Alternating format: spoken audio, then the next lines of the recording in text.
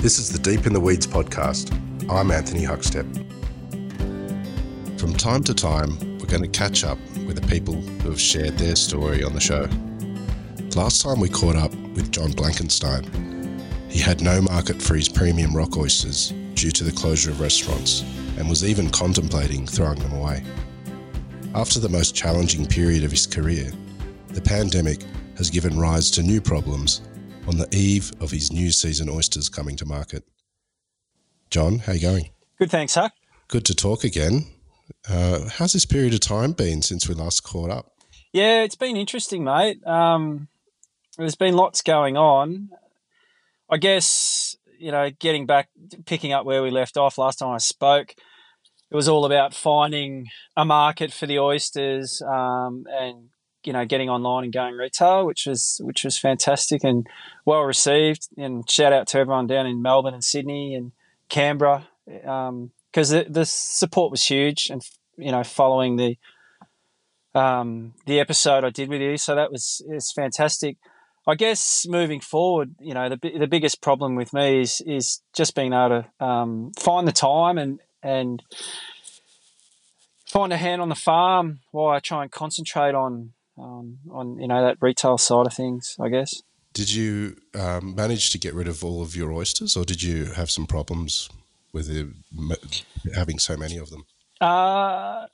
Yeah, so no, I didn't. I managed to sell a fair bit. Then I made a decision to invest, in light of everything that was happening. I found some money and I just said, bugger it. I'm just going to, go hard and just, I believe in what I do and I guess, you need to be an eternal optimist in this game. So I invested in more gear, more infrastructure, and I've carried the majority of that through. So I've actually upscaled. Wow. Which is, throwing, fuel on the fire, but why not, just going for it. But, so I'm optimistic because there's got to be a light at the end of the tunnel. This can't just go on forever. And yeah, so we'll see, mate. But it's, we're just one foot out in front at one time, and we just keep. It's all about reorientating the compass and just setting sail. I guess just looking out at the horizon and hoping that there's something better out there. I guess is a good way to look at it. Well, you did create that online retail platform, and a lot of people were overjoyed, including myself, to be able to order oysters and have them delivered to your front door. But restaurants have also opened up again during this time. What's trade been like through restaurants for oysters? Well, with our sort of restaurant sales, we've only got a small group that we sell to, but it's been steady. Up until late, we've had a lot of rain, which has been a little bit problematic with late closures. But up until that, it was steady. The support, was really good. Obviously, we've just lost Melbourne with the stage 4 restrictions, which is very sad to see what's happening down, with our southern cousins. But definitely support there, mate. And there seemed to be, sort of sales that actually kind of spiked to a small degree. Like just the orders were more consistent, and it just seemed to be a little bit more, buzz around. So look, I think you got to maintain an optimistic outlook, but definitely support there for sure. Yeah. You mentioned earlier that you've invested in more infrastructure, and we are on the eve of sort of a new season of oysters for you to come out of the water. And I hear that you need some help, but you're finding it difficult getting people down in your area to pull oysters out of the water for you. Oh, 100%. And it's kind of been my Achilles heel. I've had had a period where I was getting staff, but hanging on to staff, and now I just can't find anyone. And I'm not sure, thinking about it, talking to other producers, I think maybe they're in a similar situation. I was actually talking Shane Buckley about it, and he's got similar issues as well.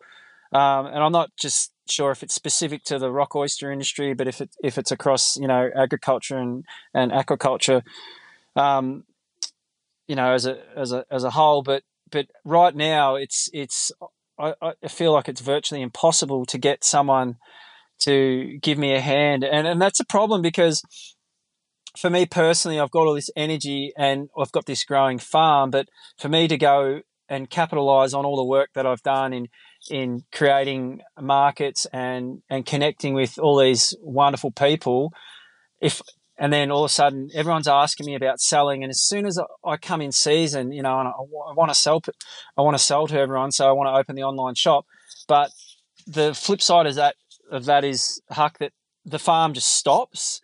So it's very difficult because like farming it's a weekly pursuit, day in day out. There's so much work that has to go on in the background while I'm selling. I just can't stop to do one, and then because then I'm just playing this dreadful game of catch up, cat and mouse. So yeah, listen, if there's someone out there who wants to get into aquaculture, give me a call. The pay's not amazing, but it's not too bad. And look, the hours are fine, and you get to work out, in the environment and hang out with me, which is brilliant. And I'll send you home with oysters too. So yeah, and well, mate, I'd love to hang out with you and eat oysters for sure. And we might take for a cheeky surf, or we'll go and get some abalone and have a crayfish, and we'll wine and dine. But realistically, it's I never saw that coming. So, and I'm not sure if it's a reflection of JobKeeper either, because that incentive is, and I'm so thankful for that was released. But it just seems that there seems like a real shortage of people wanting. I think about what's changed. Like this with this, there's still just as many people in Australia. They're still talking, about offering a job. There's availability, but where is everyone? So I don't know. So who knows? But still got to be optimistic, mate. Hopefully, someone's just around the corner. She'll be right. Well, you mentioned that it'd probably be hard yakka, and it's not record salary sort of stuff, but what's the great things about a role on an oyster farm that could lure someone there? Like, what's some of the joys that you have in producing oysters? I think first and foremost, it's that connectivity to being outside and the environment.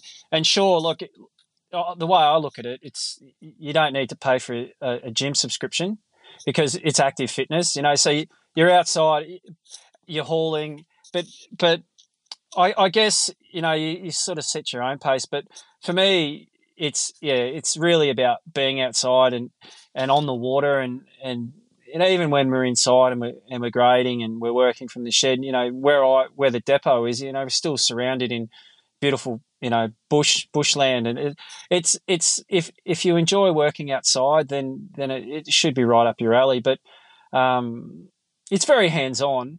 Obviously it's not for everyone. And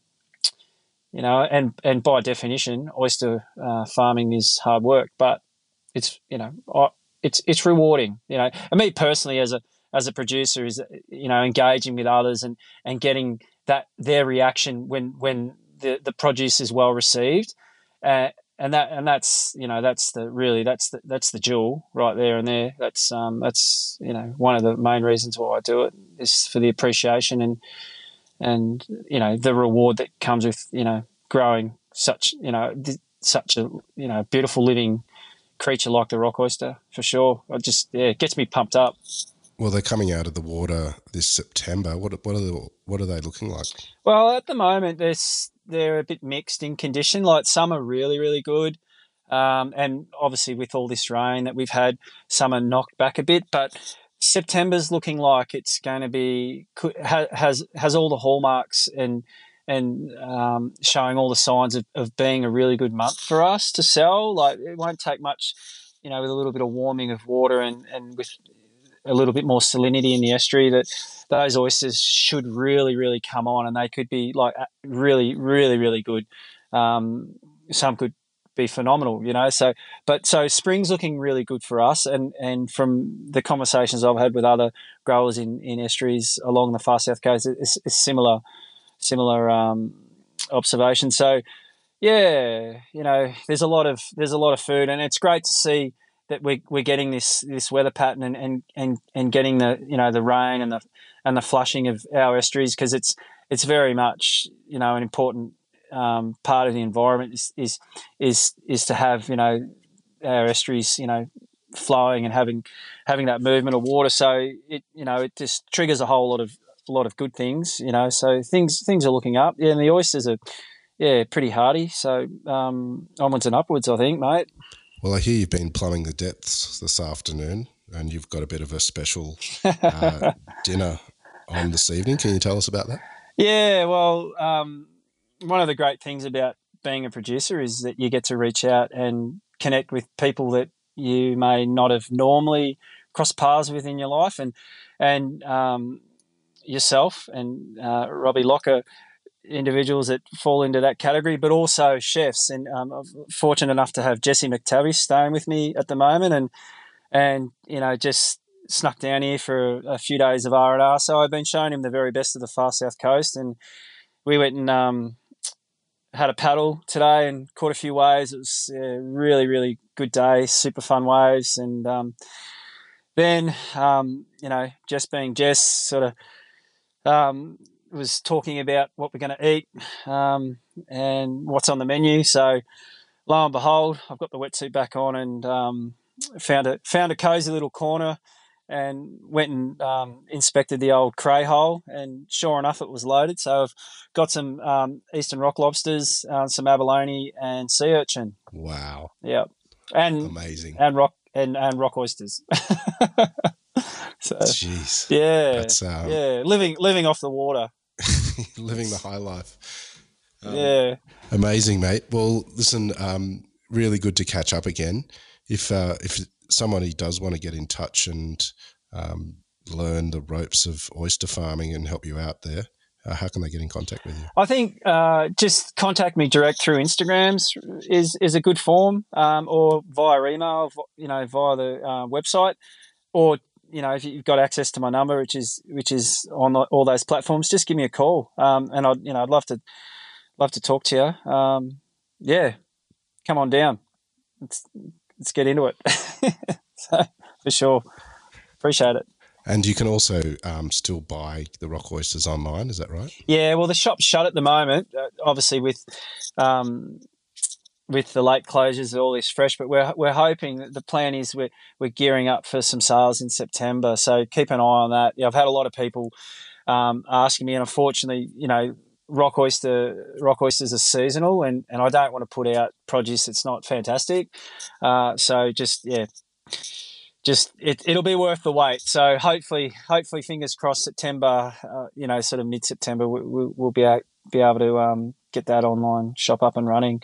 And hopefully that right person's out there. They can come and help me on the farm while I'm running a few retail sales and you know, and filling those orders. So, you know, it's all got to. What's the site that people can go to get in contact with you? It's the website is www.mimosarockoysters.com.au, or check us out on Instagram, Mimosa Rock Oysters, and give us a follow and start chatting. Never too busy to have a chat. Well, mate, it's bloody awesome to catch up. I've got to say I'm not very happy about hearing what you have for dinner, but I'm glad someone's enjoying the spoils of the sea. Thank you, and I'll make sure I find some time to get in the car and drive up over the mountain, head across the Monaro, and meet up with you in Canberra so you can have your fill too. Thanks, Huck. Oh, amazing. Oh, the door's always open. Thanks, mate. Talk soon. Cheers, brother. Thank you. This is the Deep in the Weeds podcast. I'm Anthony Huckstead. Stay tuned as we share the stories of Australia's hospo community, suppliers and producers in search of hope during this pandemic. Special thanks to executive producer Rob Locke for making this all happen. Follow us on Instagram at Deep in the Weeds Podcast, or email us at podcast@deepintheweeds.com.au. Stay safe and be well.